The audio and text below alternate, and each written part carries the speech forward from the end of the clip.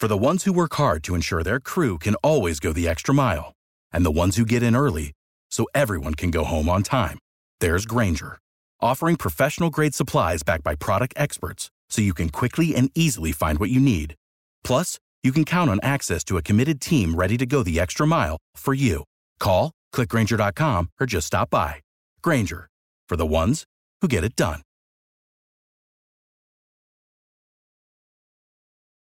Passion, drive, and patience. The formula for winning championships is also what keeps your ride or die alive. eBay Motors has everything you need to maintain your vehicle and level it up to peak performance. Superchargers, roof racks, exhaust kits, LED headlights, and more. Whether you're into speed, power, or style, eBay Motors has you covered. With over 122 million parts for your number one ride or die, you'll always find exactly what you're looking for. And with eBay Guaranteed Fit, your part is guaranteed to fit your ride every time or your money back. Because with eBay Motors, you're burning rubber, not cash. With all the parts you need at the prices you want, it's easy to make your car the MVP and bring home huge wins. Keep your ride or die alive at ebaymotors.com. Eligible items only. Exclusions apply. See ebaymotors.com.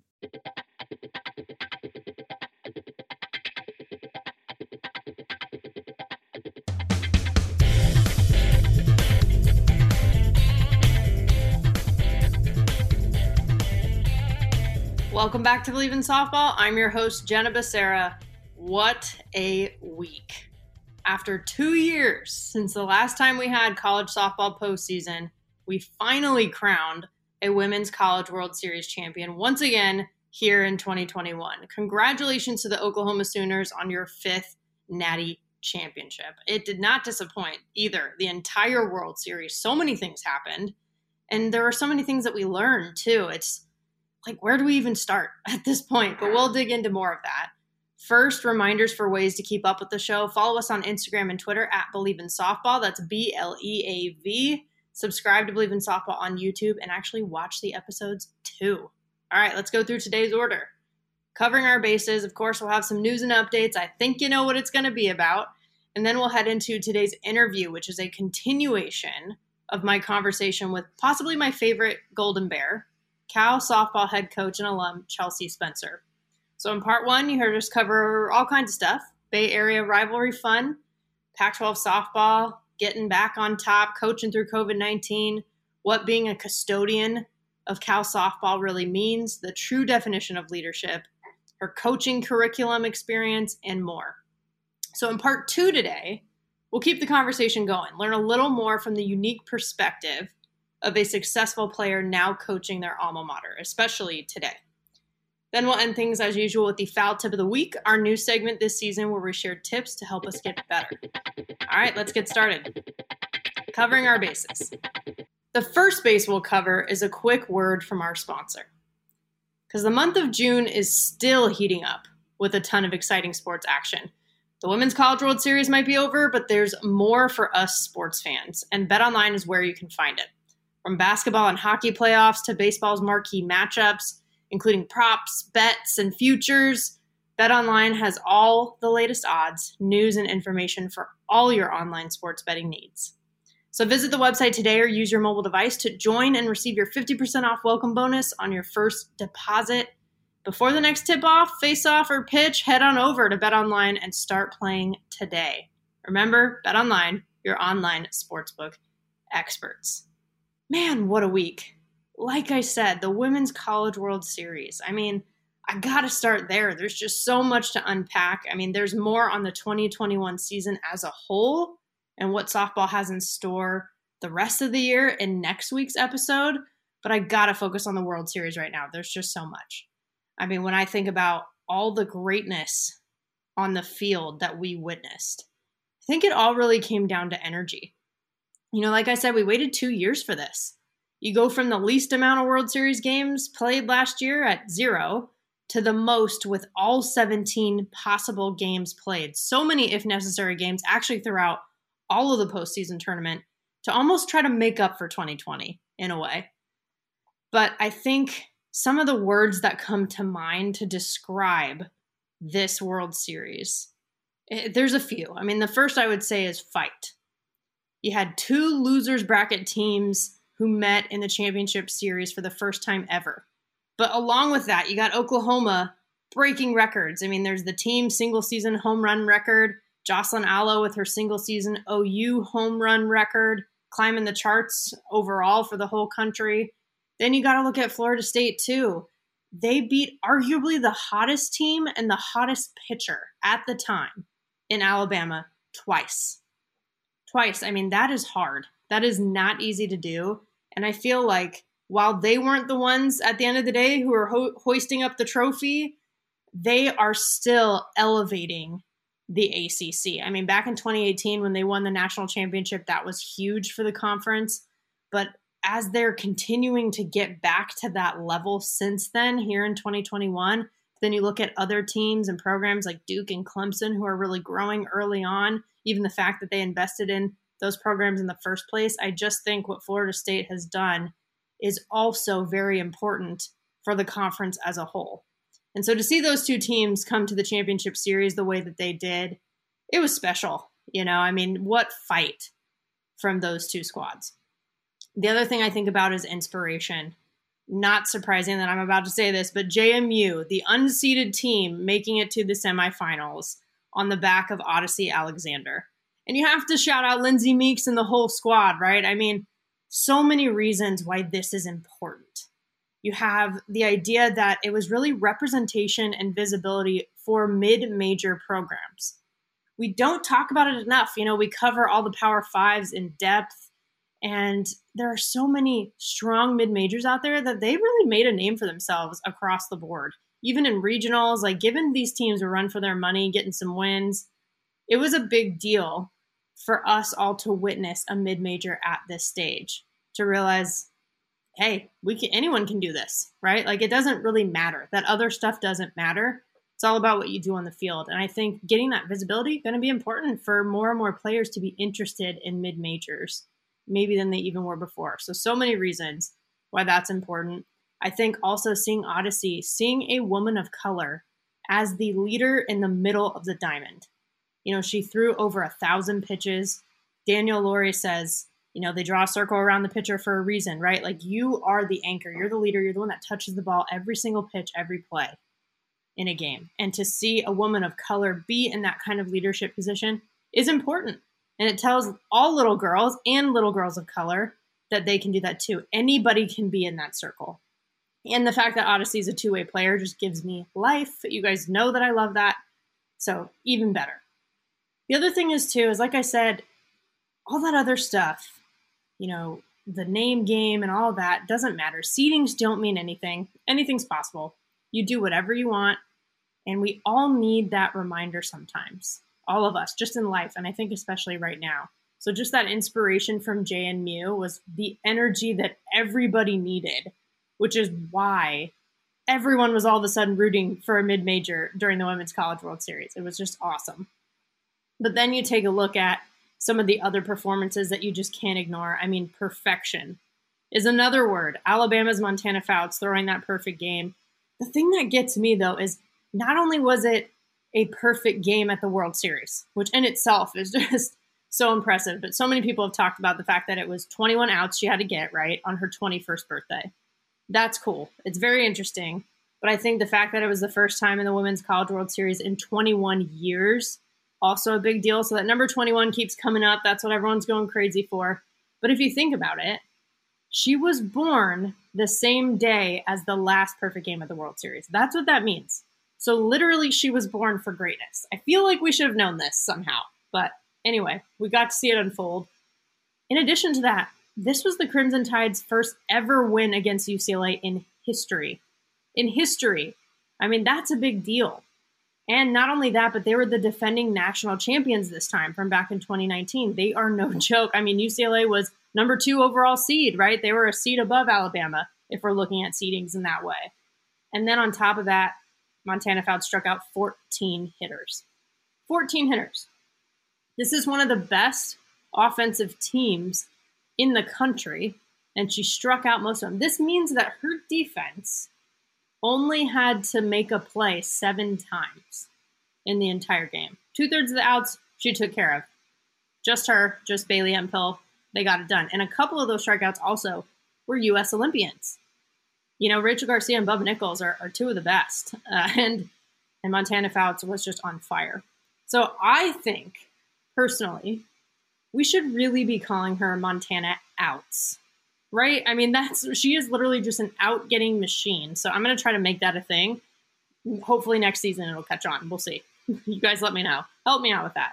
But I think phenomenal is the only word that you can really describe in that performance. And I have to acknowledge also the greatness that is Bailey Hemphill, because catchers should absolutely 1,000% get credit too when there's something like a perfect game, a no-hitter, etc. They are so important and very much a part of that entire process. And then you look at Bailey, it's like, especially when you have hitting records like she does, right? So I got to give credit to her battery mate as well. It's just phenomenal. The other word I think about too is emotion. You look at Coach Kenny from Oklahoma State, especially. I mean, he got emotional with some tears in the post-game presser, because he cares so much. And they all do. And you saw so much emotion from the local fans in the stadium. It was like somewhat of a local game for Oklahoma State being in Oklahoma City. And I think back to, and the fact that this was Bat Flip U back a couple of years ago with Samantha Shao, they've always been very expressive and emotional, and they just care so much. And you have to respect that and appreciate it. And it was evident across all the teams, but I just think that Oklahoma State's a great example of what we got to see in that regard in Oklahoma City. The other thing that cannot be ignored, the word that's top of mind, is legends. I mean, it is truly in multiple ways an end of an era in college softball. It's like, where do I even begin? We had our last glimpse of Rachel Garcia in a UCLA uniform. Just let that sink in, because I haven't fully allowed it to sink in. I don't know if it's fully hit me yet, but we have to understand the gravity of this. I mean, not only an All-American, 2019 national champion, back-to-back National Player of the Year, Team USA Tokyo Olympian. Like, this is the caliber that we're talking about here. And she really had become the face of the two-way player today, a pitcher who rakes, pitcher who hits, hitter who pitches, actually, as she prefers to be called, like we learned on this show when we had her on earlier this season. But we can and do talk about her in the same vein as the actual GOAT, Lisa Fernandez. It was almost like we got to see Lisa play college softball again in some ways, but at the same time, Rachel really did truly make her own mark. So you had some eras ending from the player perspective, but then you look at the coaches, and my gosh, two of the biggest announcements that we could have had. So Georgia's Lou Harris-Champer, over 20 years, she's been in Athens, been there forever. I mean, to me, she's just synonymous with Georgia softball, but over 1,100 wins, 23 NCAA tournament appearances, 7 trips to the World Series, coached 38 All-Americans. Just some high-level numbers for you there, because there's so many more that we could pull out right now. But it's people like this that are the foundation of our sport, because there's such a ripple effect with what I just mentioned outside of just the results. I'll give you a personal example. Okay. She actually gave Jessica Allister her first shot at coaching and had mentored her ever since as well, years ago. Coach Al then became the assistant coach at Stanford eventually and helped recruit me. So from there on, a few life-changing things happened. For me, I go to Stanford, I get 2 degrees, I build lifelong relationships and kind of figure out a little bit more what I want to do with my life. Definitely still figuring that out, but, get a little bit of a sense of who I am. All very important things. And then you have Coach Al herself in her coaching career. She goes off to other places, does great things, especially Minnesota, building that program up, and then comes back to live her dream as the head coach of her alma mater in Stanford. Do things play out that way had Harris-Champer not given Coach Al a shot? Maybe not. Who knows? All of those little things matter. And I think we really have no idea how much these coaches actually talk and help each other. Like, when they're between the lines, all bets are off. Like, everyone's competing. You're trying to win. There's no being nice. But in the big picture, it's a community. And it's not just that they're developing players, but they're also helping develop their peers and the next generation or the next wave. And that is really, really important. So congrats to her on her amazing career. Really appreciate everything you've done for the sport. And it goes without saying the exact same thing for the next person who announced their retirement, which is Mike Candrea. Just bottom line, the best to ever do it. 36 years, the winningest coach, the most natties for any single coach with 8. Team USA and Olympic coach for years with the gold medal crew. I mean, and possibly most importantly, beloved by everybody who played for him, whether it was at Arizona or internationally. It is just truly a monumental loss and a pivot for college softball. But then you have Caitlin Lowe, who was also a legendary Wildcat and Olympian, who got the promotion and was named the new head coach. And it's really cool for a number of reasons. I mean, one thing is the fact that now with her being named in that position, all Pac-12 head coaches are now female. But not only that, 6 out of 9 are alums that are leading their alma maters. You got Caitlin Lowe at Arizona, obviously. It's what we're talking about. You got Kelly I at UCLA, Heather Tarr at Washington, Jessica Allister at Stanford, Chelsea Spencer at Cal, as you all know, and Amy Hogue at Utah. Like, that's an incredible amount. That's 2/3 of the conference that we're talking about that are alma maters. And just nothing can really replace the fact that they've already walked the path that they're now trying to guide their players on right now. Like, it's irreplaceable. Like, that's the kind of perspective that, man, you can't replicate it. It's so, so cool. But I have to give a shout out as well to the other coaches, the other 3 female head coaches in the Pac-12, which is Trisha Ford over at ASU, Melissa Lombardi at Oregon, and then, of course, another legendary Olympian in Laura Berg at Oregon State. I mean, in their case, they are really expanding their influence. Yes, they went to different schools, but look at what they're doing across the country in new areas and new programs to make a difference in the softball world. So really just with this retirement, so many things have been set in motion other than a huge loss. It's like, look at all this. I mean, the Pac-12 is leading the way in breaking barriers and paying it forward with these alums as well. And I got to say, I loved Caitlin Lowe's statement that she made during some of the press conference stuff. She said, she used to say whoever takes over coach is a fool. And now she's like, I'm that fool, I guess, right? But my favorite thing, I think, was that she promised the Wildcat community, like the University of Arizona and everyone that cares about it, that she wouldn't just give her best Coach Candrea impression, but she would be the best version of herself in the role. And I just think that is incredibly important and really spot on. I think really shows that she just gets it, right? Because nobody does anybody any good if you're pretending to be somebody else. Like, when you actually make an impact is when you're authentically yourself and playing to your own strengths and building on what others, the path that they've laid before you, but taking it further in your own way and making it your own. So I just think that it's tremendous insight for her to know that right away. And I got to say too, one time I actually saw her run into the wall in center field and break her nose to catch a ball while she was at Arizona. So if that's the commitment that she brings as a coach, they're in great hands. They're going to be just fine.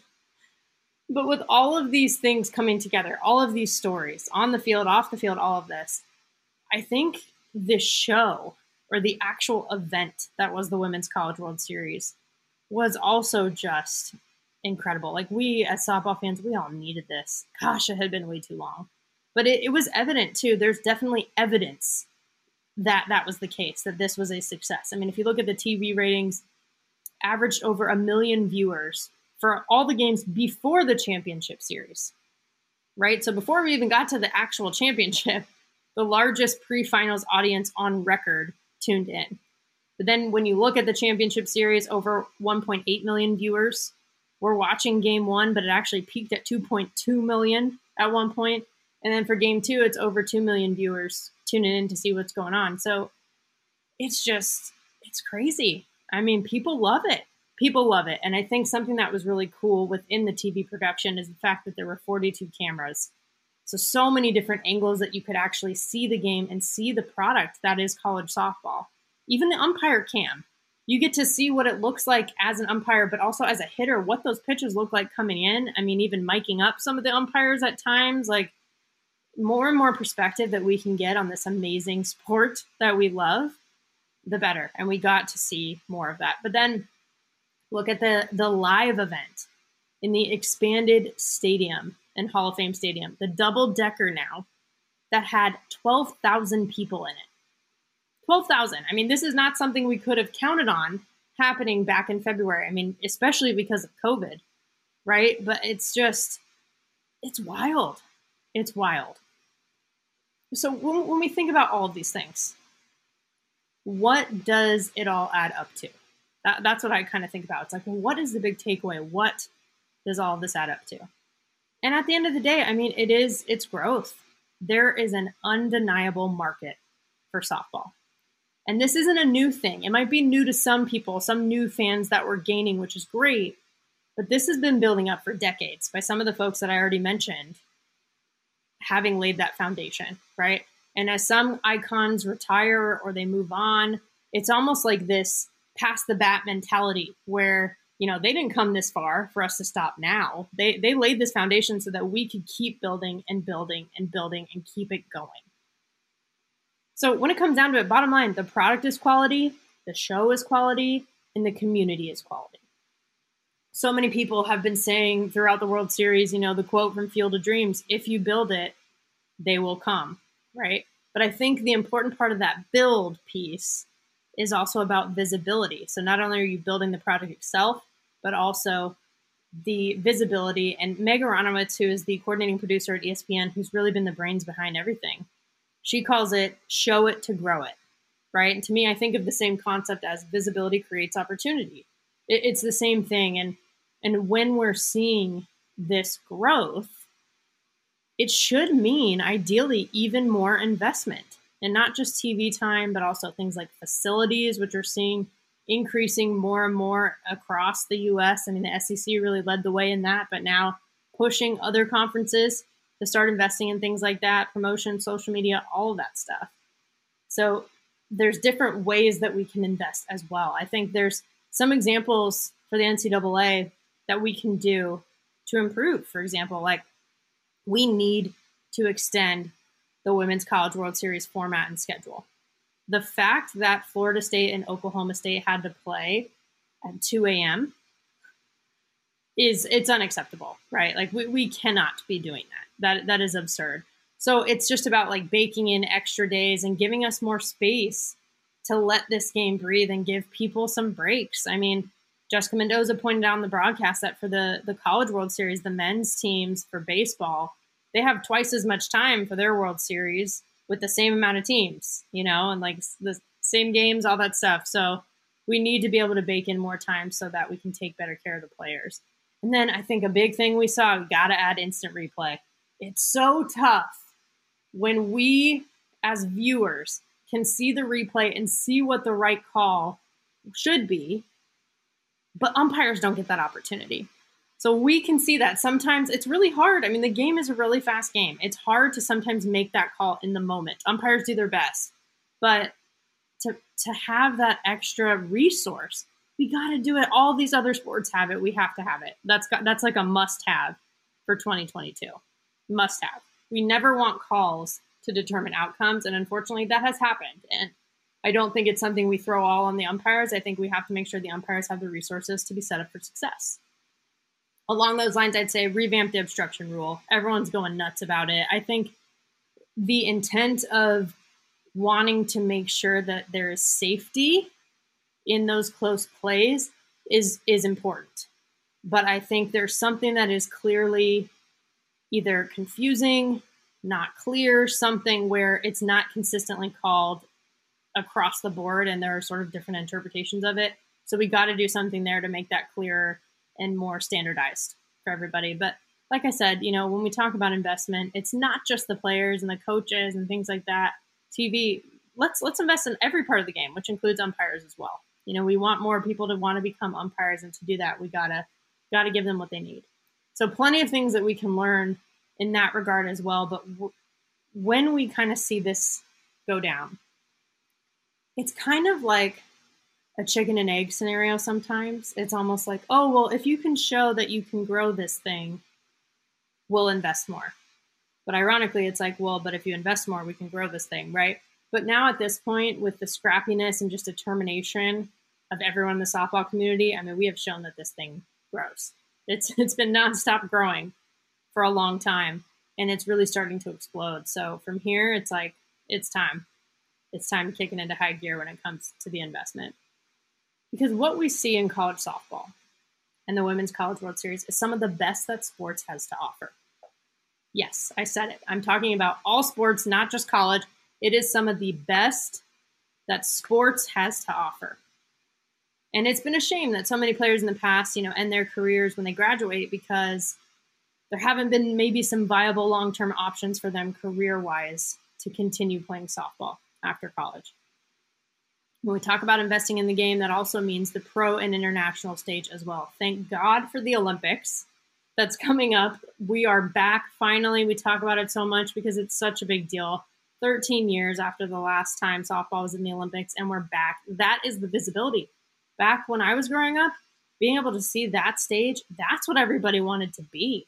I mean, the Olympics actually drove a lot of interest in college softball. It was a huge driver for some of the growth and explosion that we're seeing now is because of the Olympics on the international stage. And now we're going to have that working in tandem with what we saw for 2021 college softball. I mean, look out. And then you have the innovation that is happening with Athletes Unlimited, a fantastic season one last year. More pro softball coming at us this fall. I'm excited. I'm excited about it. There's a lot there that we can get excited about.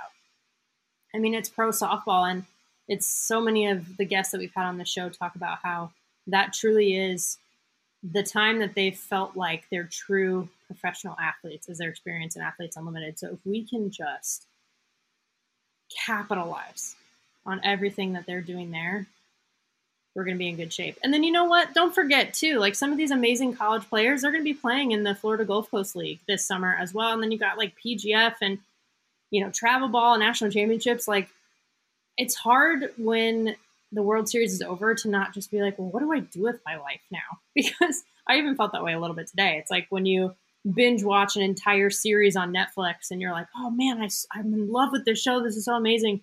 But there aren't going to be any new episodes till next year. So you're just like, great, what do I do now?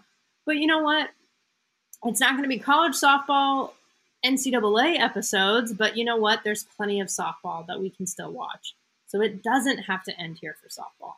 We have half the year left and a lot to look forward to. So I would just think of it as college softball is the spark plug, almost like a leadoff hitter maybe, but all of it grows the game now and in the future. So I think let's just ride this wave. And part of the future growth of softball is today's guest. So let's hear the rest of the interview. What are some of the core values that you as a team came to define this year? It's just like, it's an accumulation of what, I'm not going to give too much of what, we do around here because it's going to be big at one point, but can't give away your like secrets. Toughness. I'm not going to give all away of them, but we have 7. I think 5 to 7 core values is good. I had them write what they thought in three core values, and I had them submit it to me via email. And I tried to think about what Pascal softball is and bring in what they really felt like they wanted into their core values. And it's if we change core values throughout the next, throughout the years, if you make a good case for it, I'm there for it, right? But it's mostly, like I'll tell you this, Cal softball is competitive. They've always been. Yep.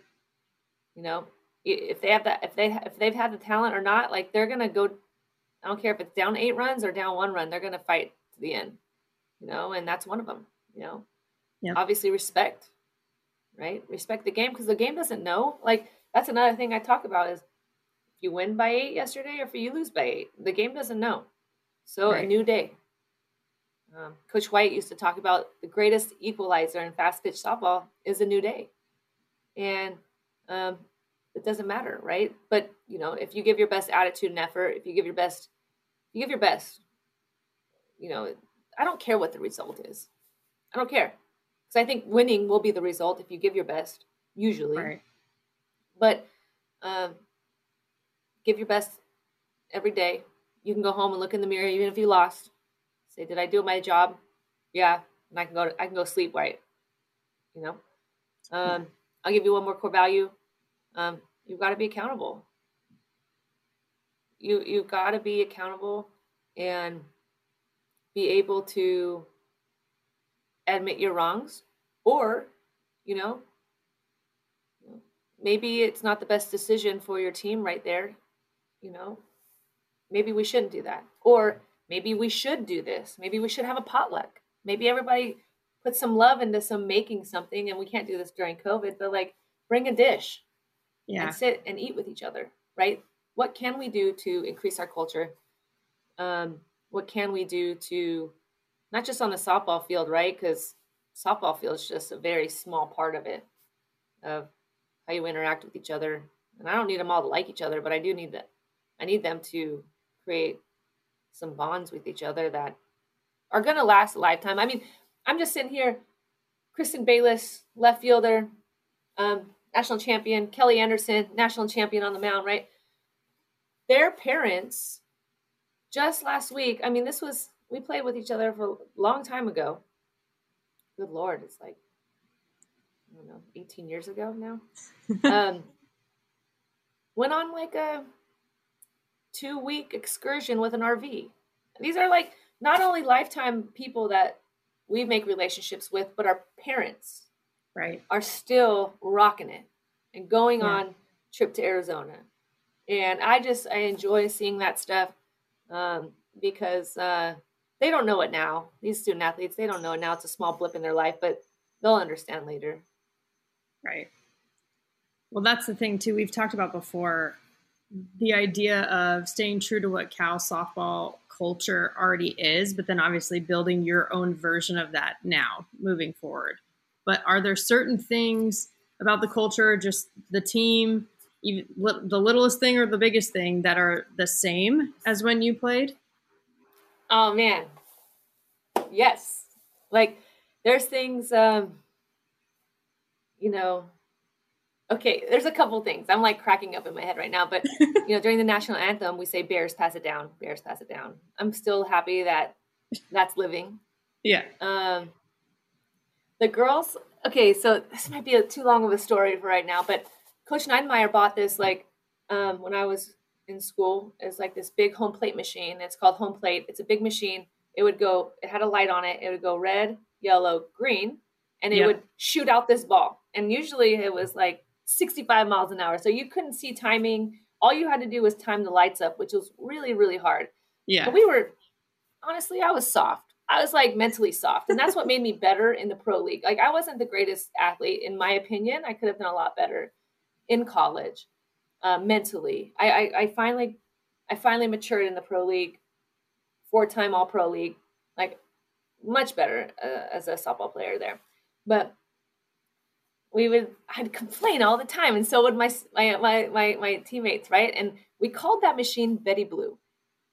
And we called the machine Betty Blue. And so all we would do would slap off it because it was so hard. Yeah. So the righties would go like this and just chop through it. Just kind of trying to find it, trying to find timing, right? And so just a couple weeks ago, this is 18 years ago. A couple weeks ago, I'm okay, we're working on a slap for righties. And they're like a Betty Blue. And I was like, what did you just say? They were like, oh, like a Betty Blue slap. And I'm like, do you guys know what Betty Blue really means? And they were like, no, that's what Coach Neidmeyer called it. They would just slap. She called the slap a Betty Blue. I'm like, oh my God, we need to stop practice. Everybody come in here. Everybody come in here. I need to tell you why it's actually called Betty Blue, because that's amazing. It was hard. And it was things like that. I was cracking up. I almost shed a tear because it's nobody would know that if I wasn't an alumni of this program. especially in the time. Those things don't come up, right? No. Unless it's you, right? That's cracking up. That's the thing too. We talked about like the idea of filling Coach Neinmeyer's shoes, but also kind of, I don't know, getting your own pair of shoes. You know what I mean? But when you think about taking over since her time, what do you hope you're able to do? Oh man, she's one of the most winning coaches out there. I don't even know if I have enough time in my coaching career to even come close to those wins. I mean, the Coach Neinmeyer was so great at making sure you were the most authentic you could play at. She let people play. She never put restrictions on you. And she always made sure, that your health and safety and your mentality was you, and it was good, and you were okay, and I want to continue that. I don't ever want to make student athletes something that they're not, because then they just don't play the best. And that's what Coach Neinmeyer was so great at, is being able to funnel crazy Chelsea Spencer in a way to be able to perform at their best. Right. Yeah. And obviously she had shoes on, I have cleats on. Right. I'll put cleats on and I'll go take grounders with them. I'm a little bit more of a hands-on coach than she is. So I think that's something that might be different, is that if I need to step in and do pickles, I'm going to step in and do pickles, because it's, in game life situations, go take grounders. I don't like hitting anymore. I just don't have like the rotational abilities in my thoracic spine right now. But I do like slow pitch though. I don't mind just getting hits on there, but I wear, Kat Mertz, she is a soccer coach at Oregon, and she's like, true coaches wear cleats. I guess that's what soccer people do. So then I was like, you know what? I'm a true coach. I'm gonna wear some cleats for from here on out. Which is nice because, if you have cleats on, like I still take grounders. I love defense. It is what it is. So you can't do that with turfs on, right? You'll be slipping all over the dirt. Yeah. And then the girls will make fun of you because you're slipping and you're not doing it right. So like, I just prep that every day I have put my cleats on in case I need to jump in, show them how to do things. Because there's 3 things that coaches need to do, right? You need to be able to tell them how to do it. You need to be able to show them how to do it. And if you can't show them physically, then you have to show them with video, and you have to make them feel it. Those are the 3 things that are really important for coaches to get through to athletes, is be able to teach them, show them, have them feel it. And if you can do that, it's breakthrough. And so I'm still young enough to be able to, take some ground balls, and be able to show them that way. But I also have my video, because sometimes, it's not about me, it's the athletes, right? So if that doesn't get through them, then I have to be able to video them and then show them that way. Because most athletes are visual learners, right? Yep. So be able to show them what they're doing. They're like, well, what am I doing? And I'm like, okay, then I need to show you it. So, right. Yeah.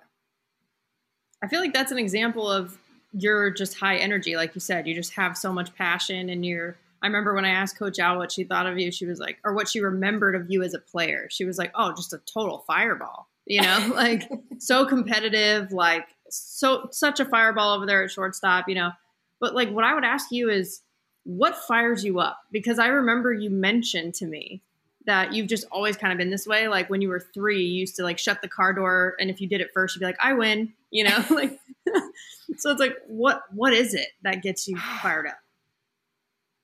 Everything. I mean, sun, beautiful day, rain when I'm too hot, it's like everything. I softball, there came a point in my life where, I hit a crossroads in my life. Right. And, and softball saved my life. Athletics saved my life. It was being an athlete, and understanding my future in these sports that I was a part of. I picked it. And so ever since then, I've had this passion to compete. And like you said, I just want to be the best I can be in whatever I'm doing. I don't play tennis. I don't play ping pong. It's just not me. I don't do good in it. So, and maybe that's a problem, maybe it might be a problem that I don't do things that I'm not good at, and I don't put myself in these situations where I can fail a little bit more, right? But, I have a true desire to want to be the best I can be in whatever it is, whether it's coaching, being a mentor, getting these athletes to be the best that they can be, right? Because it's important. It's important. I mean, you can probably go ask those Texas student athletes if they miss me or not, right? And I'm sure that they'll say yes, because, obviously hindsight's a little 2020, but, I push people, in my opinion, to be the best they can be. And I feel like I have a pretty good pulse on teams where I'm like, she's not having a good day, I'm not going to push her today. And I don't think pushing is yelling. I think people have that confused with being a good coach doesn't mean like you're constantly yelling at people. I'm not a yeller. Obviously, like there's times when I, am frustrated. I mean, there's one time when I was coaching community college as a head coach, and I don't know why my mom was right behind the dugout. I'm a big family person. I'm a daddy's girl, but honestly, secretly, I'm a mama's girl too. But I pick on my mom all the time. Me and my dad, we just pick on her. But she's behind the dugout, and we're on defense. I don't know. Third baseman gets it, overthrows first, and we get the ball. And then we overthrow third. It's a home run, right? Yeah. With like 3 errors in it. And I get up off the bucket. I'm about to go yell, and my mom goes, "Sit down on that bucket." And I'm like, you're right. They don't want to make errors out there. Why would I would yell at They're not going to be like, I got the ball, I'm going to overthrow first base right. Right. They're not trying to do that. Like, thank God my mom was right there so I didn't blow a lid, and honestly make a fool of myself, right? She's like, "Sit down on that bucket." And I'm like, I sat right back down. Because I always do it. My mom gets that like she can do it to this day. I'll still listen to her. Oh, when mom's mean business. Oh yeah, that never changes. Sometimes like the middle name comes out. It's like Jenna Elizabeth, or whatever. I love it. Mama's still keeping you in check. Mama's still there, man. And they still give it to me. They're my hardest critic, but they're also my biggest fan. And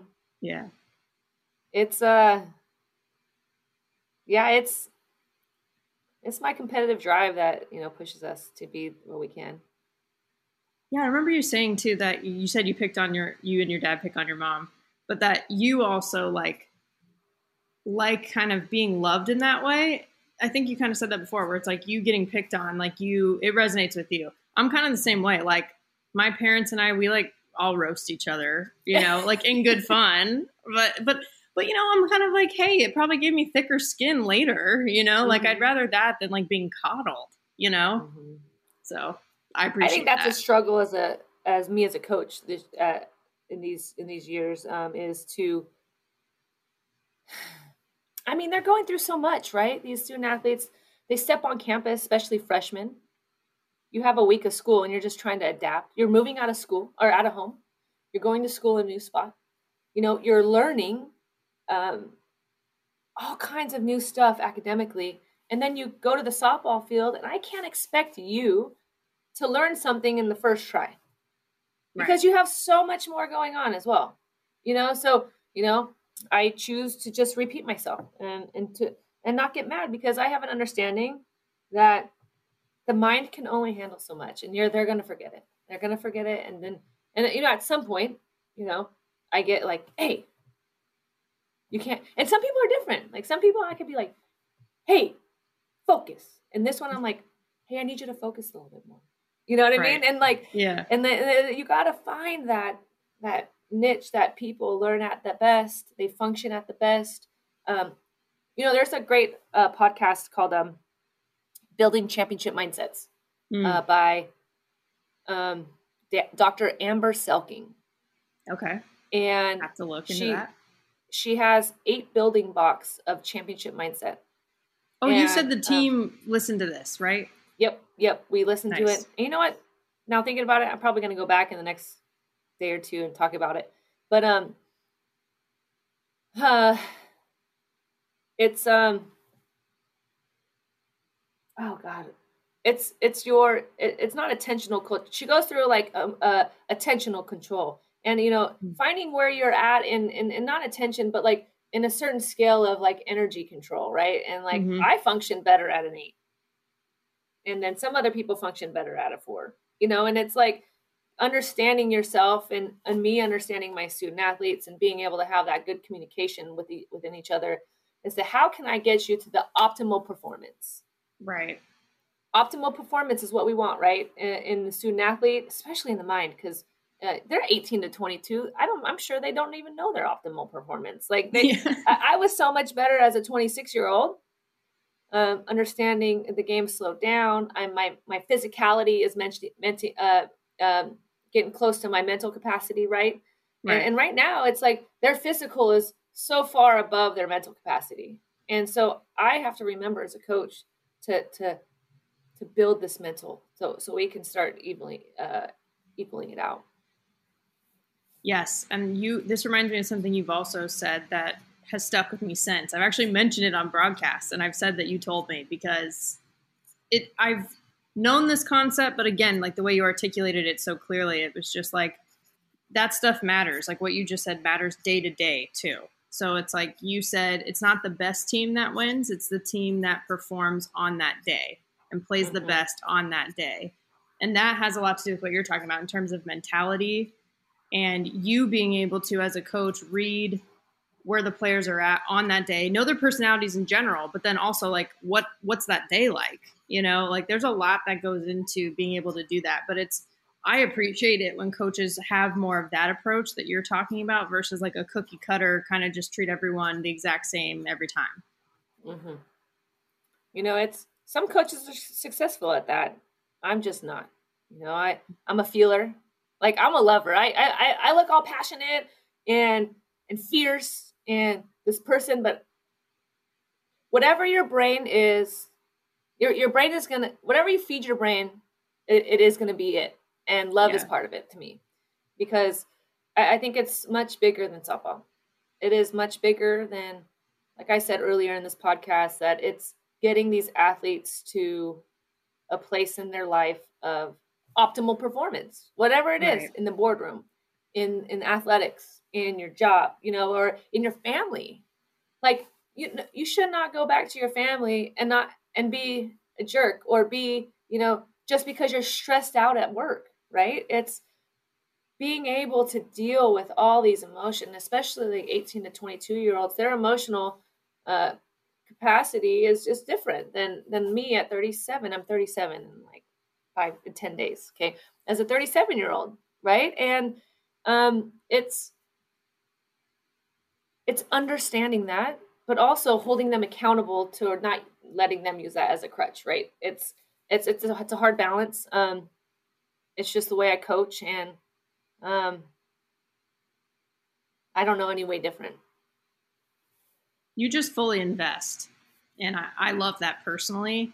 But I know earlier you mentioned too, the fact that there's more investment in the sport. And it's like you want to make these women's lives better for them moving forward. You want them to be better having been coached under you for the rest of their lives. Right. And it's like you happen to be doing that for softball because that's what you're passionate about. But that's really that's a universal thing when it comes to coaching and stuff like that. But when you look at sort of the investment that's happening more and more in softball, you mentioned it earlier with like facilities, and the SEC has sort of pushed the Pac-12. You guys are getting a new stadium, which I'm thrilled about. But when you look at softball, what do you think about the growth up to this point, and what do you see moving forward? I see a sport that men cannot come in and dominate women in right away. Yeah, give them, 4 years. You look at what baseball players do in men's fast pitch, and they strike out for like 4 years. Like they cannot hit a rise ball. And you look at like Jenny Finch against Pujols. It's appetizing, especially to dads. It's appetizing to, you see boyfriends out there that are like painted their chest for their girlfriends, right? Or like, just like it's there's this like, it hooks people because it's fast. It's only 7 innings. Men cannot go in and dominate the women. And I think it's honestly the premier sport of women, in my opinion, because of that fact. Women play the sport, and there's no men's softball on any campus in the United States. And we get a lot of fans. Our viewership's up. And it's I see softball as these, I mean, women have only been able to train like men for the last, 20 years. Like, imagine what we can do in 20 years, right? And I'm not saying that we're going to be like these ripped girls or whatever, like these, but the evolution of the woman athlete, right, is becoming, the evolution of the male athlete. You don't see any fat football players out there anymore. These guys are like 250 muscle. I don't even know if that's correct, but they're like big men running, speeds of what they never thought these big linebackers and O-linemen could run at. Right. And imagine what they've done. Imagine what the woman athlete's done. And I think that, with softball, it's appetizing for the American population and to watch it on TV, because men just can't go out and do it. Yeah, it is something that women own. I didn't really think of it that way. Like you said, there's obviously men's fast pitch, but in terms of who's leading in the softball world, it is women. And that's not the case in a lot of other sports. So that is unique to us. I never really thought of it that way before, but that's so interesting. But Isn't it? All right. It's like, I hope, the women athlete, gets stronger, because I want to see girls dunk on girls. Yeah. Like Frances Bellevue at Stanford dunked. She dunked. Yeah, but Yeah. really dunk though. But really smash it, right? Like, that's what the American population wants, right? I watched women's basketball. I'm like, God, this sport has evolved so much from the last 10 years, 15 years. It's crazy. Yeah. And I think that, as us women, find ways to train and the women, get better as especially young, right? It's on TV more. Women are on TV more. I had role models that were baseball guys, which is fine. Defense is defense on both sides, and so, but even just sport and the technology piece. This iPhone right here is 220 frames per second, and being able to like film things that happen and that the naked eye can't see. It's already making our sport in baseball and all kinds of sports, the coaching just way better. Yes. The technology is unbelievable. That could be an entire episode in itself, honestly. It's so true. Well, all right. I could keep going all day, but I got a game, so I think I got to wrap it up here. But exactly, you have an important game too. I will actually be calling your game today, so maybe I'll see. We're on TV, or no? We're on the live stream. On the live stream, yeah. Let's go. So, are you going to be at the field? I will. So maybe I'll get to say hello from a distance, whatever we're allowed to do. But the thing that I wrap up with every guest is a quick game called Safe or Out. And basically, I'll bring something up. If you like it, you agree with it, you call it safe. If you don't like it or you don't agree with it, you call it out. Does that make sense? Okay. Yeah, I'm ready. So first one is the 4-game conference series. Safe or out? Out. Yeah. It's tough. It seems tough, man. Like the double header, it seems, yeah. Well, I needed it from a perspective because we, as an administration, we agreed to not travel in the preseason. Right. With hotels. So you need the games. So I needed the games. Right. Do I want to play U of A, UCLA, all these Pac-12 schools 4 times in one weekend? Absolutely not. Ever again. Yeah. Okay, that is fair. And I figured that would be your answer. So, all right, that was the first one. Second one is green light on a 3-0 count. Safe or out? Oh, man. Can we pick neither? Because I think that depends. You know what? Safe. Okay. Like you would do it at times, though, potentially. Yes, okay, so that's safe then. It's like if you never, ever want to do it, then that'd be out. Yeah. Okay, yeah, safe. Absolutely. So it just depends on the hitter. That's fair though. Like you don't do it for everyone, obviously, but some people are Depends like on the never. pitcher. Right. Depends on the pitcher, right? Are they throwing strikes? Totally. Yeah. Okay. That's also fair. All right. So last one is bat flips. Safe or out? Safe. Absolutely. Safe. Yes. Now, you should not be bat flipping if you're up 6-0. Well, yeah. You know what I mean? Like, I think that's where softball goes a little like, how do I say this correctly? They go a little wrong. Is that they're like, yeah, it's 8-0. And you're like, no, that's not the great place for a bat flip. Like, you're killing the team, you know? Like, I like it, you know, within a couple runs. It's important. Did you see the bomb that what's Scoopin hit off us? It went up on the... Yes. I mean, she could have bat flipped that and I would have been okay with it. Because that thing was like on top of the... I think that might have been the farthest ball I've ever seen hit. Yeah, I think probably when I played against U of A was some of the farthest balls I've ever seen hit too. So are you saying it's an Arizona thing and we're all at a competitive disadvantage? Maybe. It felt like it at the time, but I don't know. So instead of it going, 420 feet, maybe it only went 310. Okay, because the fences are only like 200 feet. Yeah, exactly. But no, that's cool because a lot of people I talk to, like especially coaches, tend to be like a little more old school and like maybe a little more conservative. But I know you're like high energy, and I feel like bat flips are also high energy. So I was curious. That's interesting. I mean, the men do it in the MLB. That's been pointed out to me recently, and I was like, okay, they flip it, but they flip it in situations where it's warranted. Right. I agree with that. The timing matters. The timing, right? Like authenticity. Yeah. Understanding of the game. For sure. So, for sure. All right. All right. Anyway. Well, no, I mean, we could keep going, but this was great. Thank you. Like, I love talking to you. Like I told you, like, I'm not used to like feeling like vibing with Cal people this much. I'd have to go along with that. And although I call Coach Al a lot, I don't really call Stanford people a lot, but the vibe is definitely here. On another day, if you want to get me on the podcast again, I'm always free. I would love to. Thank you for what you're doing for our sport. It's important, and people are out there listening. It's great. Yes, well, thank you for doing what you're doing for the sport. It's awesome. Chelsea is an awesome example of the strong female head coaches throughout the Pac-12 and the entire country. I think the fact that she is now guiding the women on her team on the same path that she was on, right? I said it before, it's irreplaceable, but her energy on top of that is really top tier. So I'm telling you, keep an eye on this program.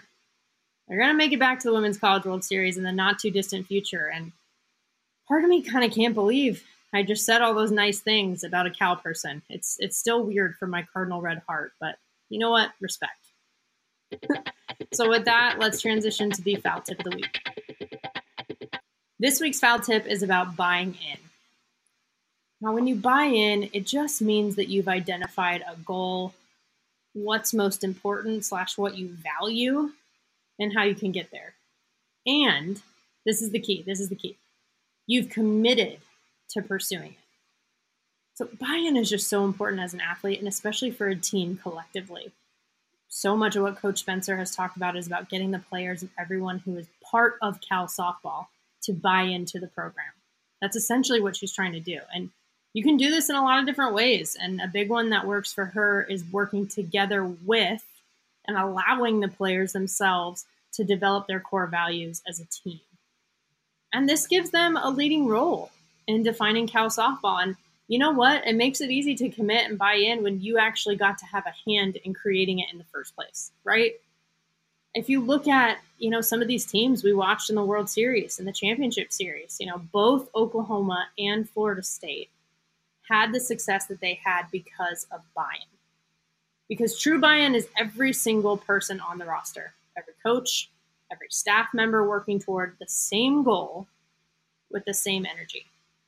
So for OU, I mean, some examples that I think about, it's, they had that sort of theme where they would grab the dirt, right? And like feel it, like gladiator style, which sort of symbolized this idea of fighting till the end. And they had to, right? They had to do that in the losers bracket, and they did it. But they bought into that long before they were actually holding that national championship trophy. Another thing they did all season was hold the 4 up, just the 4 fingers, and it meant for him and for each other. And that was something that they just committed to. I mean, that's been all season long, right? Like, this stuff doesn't come out of nowhere. You build towards this over time. And turns out, hey, they were the 4th team to actually win the national championship coming through the losers bracket. And to me, that's an example too of like, you know what?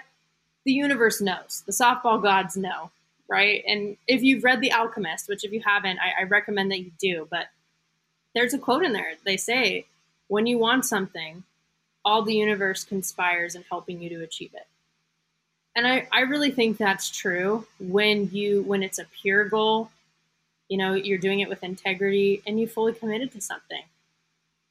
And that's what you have to do, those things, if you actually want to achieve anything. So that's a great example from OU. But with Florida State, I would say too, they made it all the way through the losers bracket into the championship series as well. And a thing that they did that I thought was so awesome is they were cheering the same for a squeeze bunt as they were if someone on their team hit a home run. And to me, that's just buying into their approach to the game, like what their strengths are. Those are the kinds of things that they did as a team that helped them be successful. And they just bought fully in, right? Like, you wouldn't think that a bunt would get as much of a reaction as a home run, but that is them, an example of them fully buying in to what they were doing. And I'll say for both teams, I mean, even a lot of folks on the bench who weren't actually in the game, they weren't pouting, they weren't sitting down behind everybody in the corner or whatever. Everyone was on that fence, on the railing, cheering for everything. And that is also how you know everyone's bought in. So to do what these teams did, right, and fight all the way back after losing early in an atmosphere like the Women's College World Series, you have to be on the same page for that.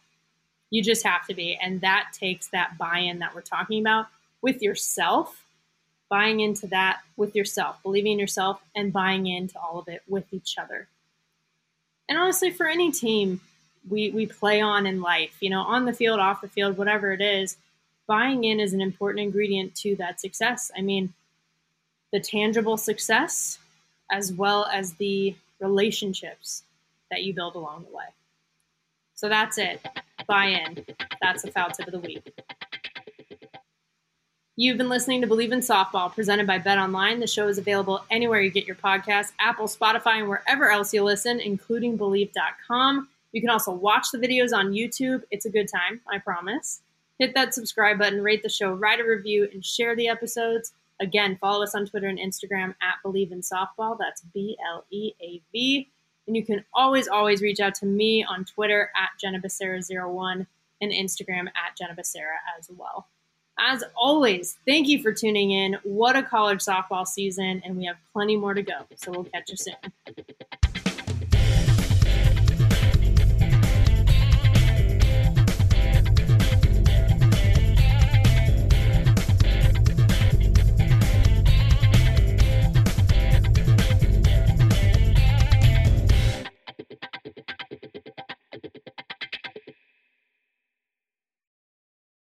For the ones who work hard to ensure their crew can always go the extra mile, and the ones who get in early so everyone can go home on time, there's Grainger, offering professional-grade supplies backed by product experts so you can quickly and easily find what you need. Plus, you can count on access to a committed team ready to go the extra mile for you. Call, click Grainger.com, or just stop by. Grainger, for the ones who get it done.